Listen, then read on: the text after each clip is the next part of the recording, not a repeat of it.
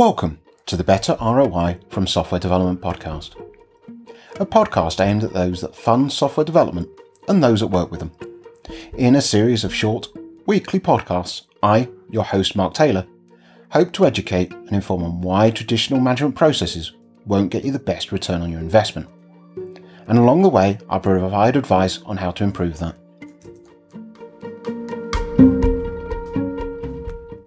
Hello, and welcome back to the Better ROI from Software Development podcast.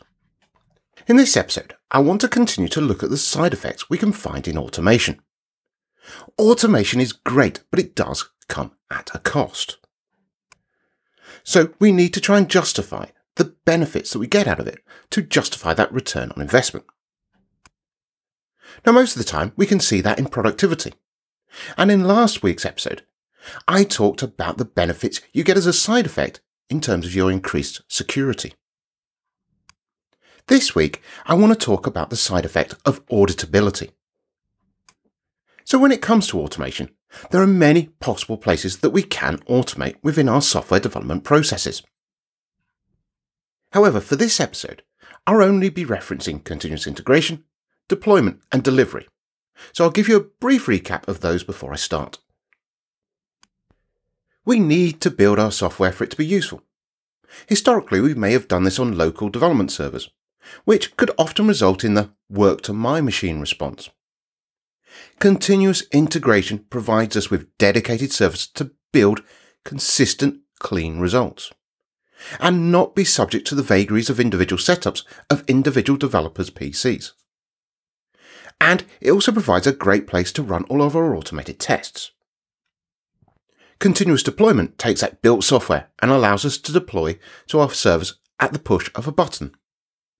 We automate the manual steps needed to download, install, and configure our software, avoiding many of the mistakes that come from the manual approach and, of course, allows us to do it quicker.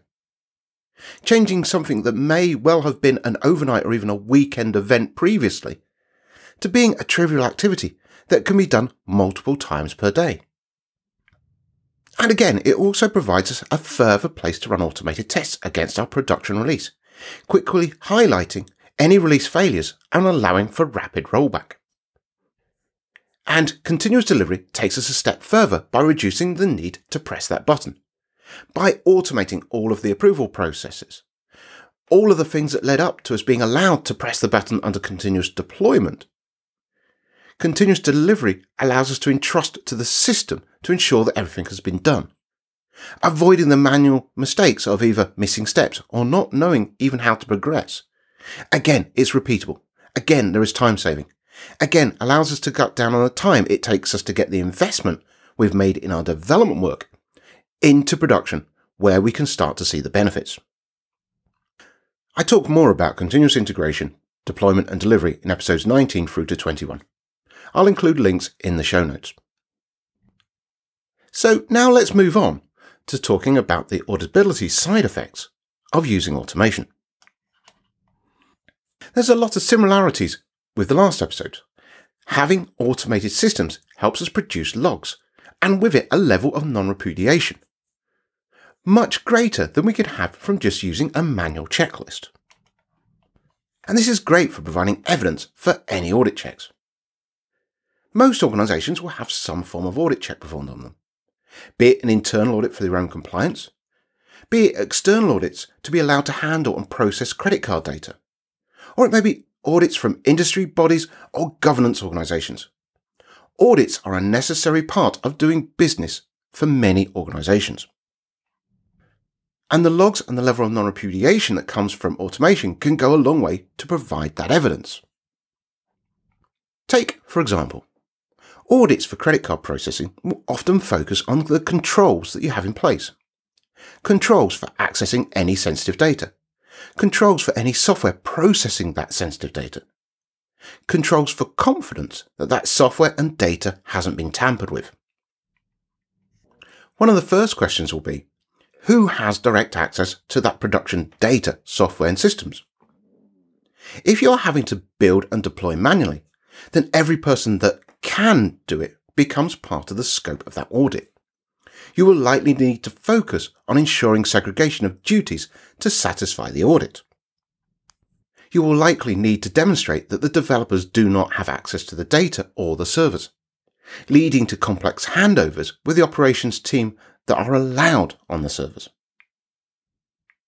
Not only does this lead to complexity of process, it increases delays, risks and mistakes every time there is a handoff. Whereas, by automating the build and deployment of software, you are removing, or at least minimizing, the number of staff that have to have direct access to those sensitive systems. It can really help to remove a whole class of audit questions. By having the build and deployment via continuous integration, deployment and delivery in place, you are able to demonstrate that process that all software is going through, allowing focus on the automated checks rather than every member of staff in the team. Another example I'd like to look at is the replacement or streamlining of the CAB process. Many organisations have a change advisory board that act as gatekeepers for any production change. This will have been added as a control for risk. Risk of releasing the wrong thing. Risk of breaking production systems. And this all made sense when we didn't have better ways of handling those risks. But now with an ability to automate those tasks and limit risk, much of this is not just superfluous, but actually causing our organisations harm.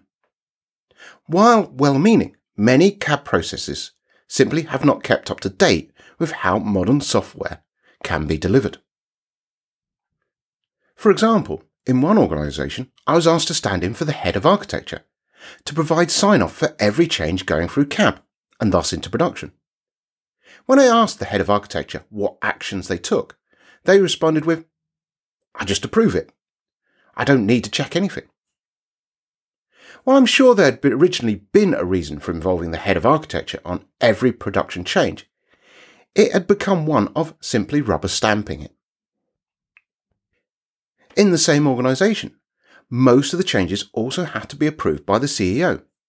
More often than not, the only time the CEO would reject or question a change was because there wasn't enough or clear enough explanation of the change.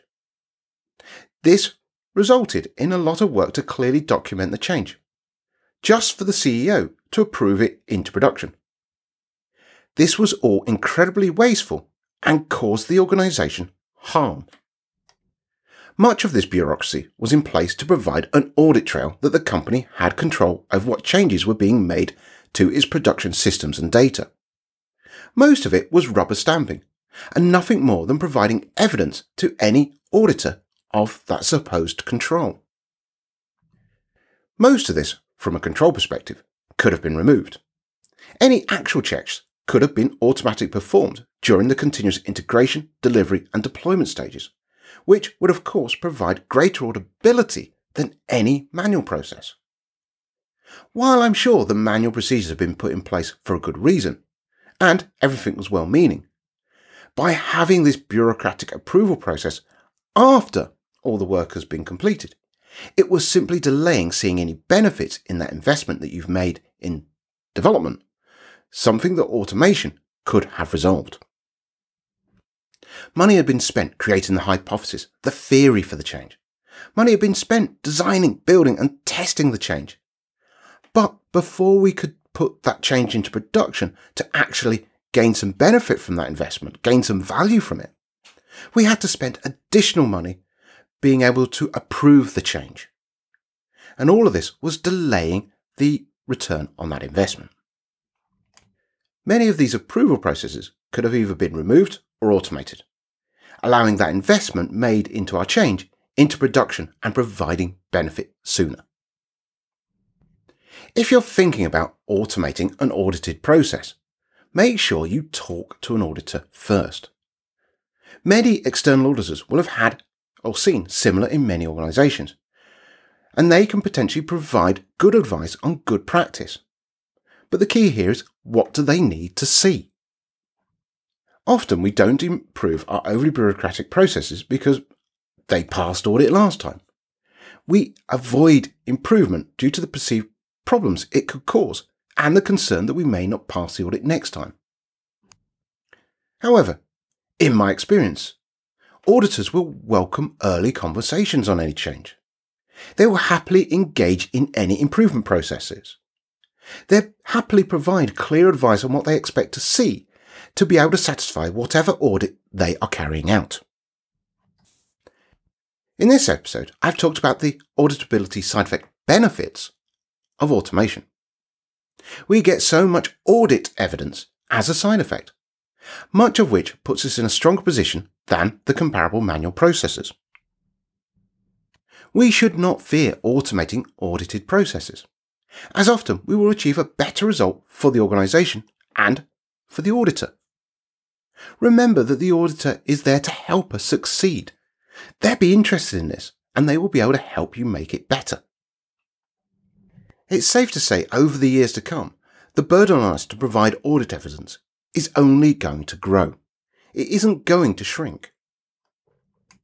As we're asked to demonstrate how we handle things like security, how we handle things like supply chain attacks, we'll be asked for more and more evidence. We'll be asked for more and more data. And alongside this, we'll be expected to provide provenance of our software, not just by auditors, but by our customers. They want to be confident that we know where our software has come from, how it's been built, and the controls we have in place to ensure that that is safe and their data that's going through it remains secure. Thank you for taking the time to listen to this episode and look forward to speaking to you again next week.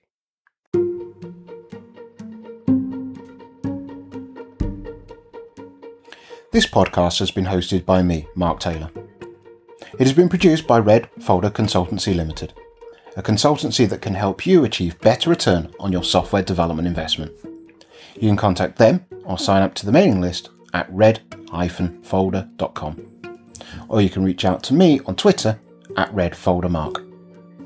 If you're getting value from this series, please tell a friend and help me grow my audience.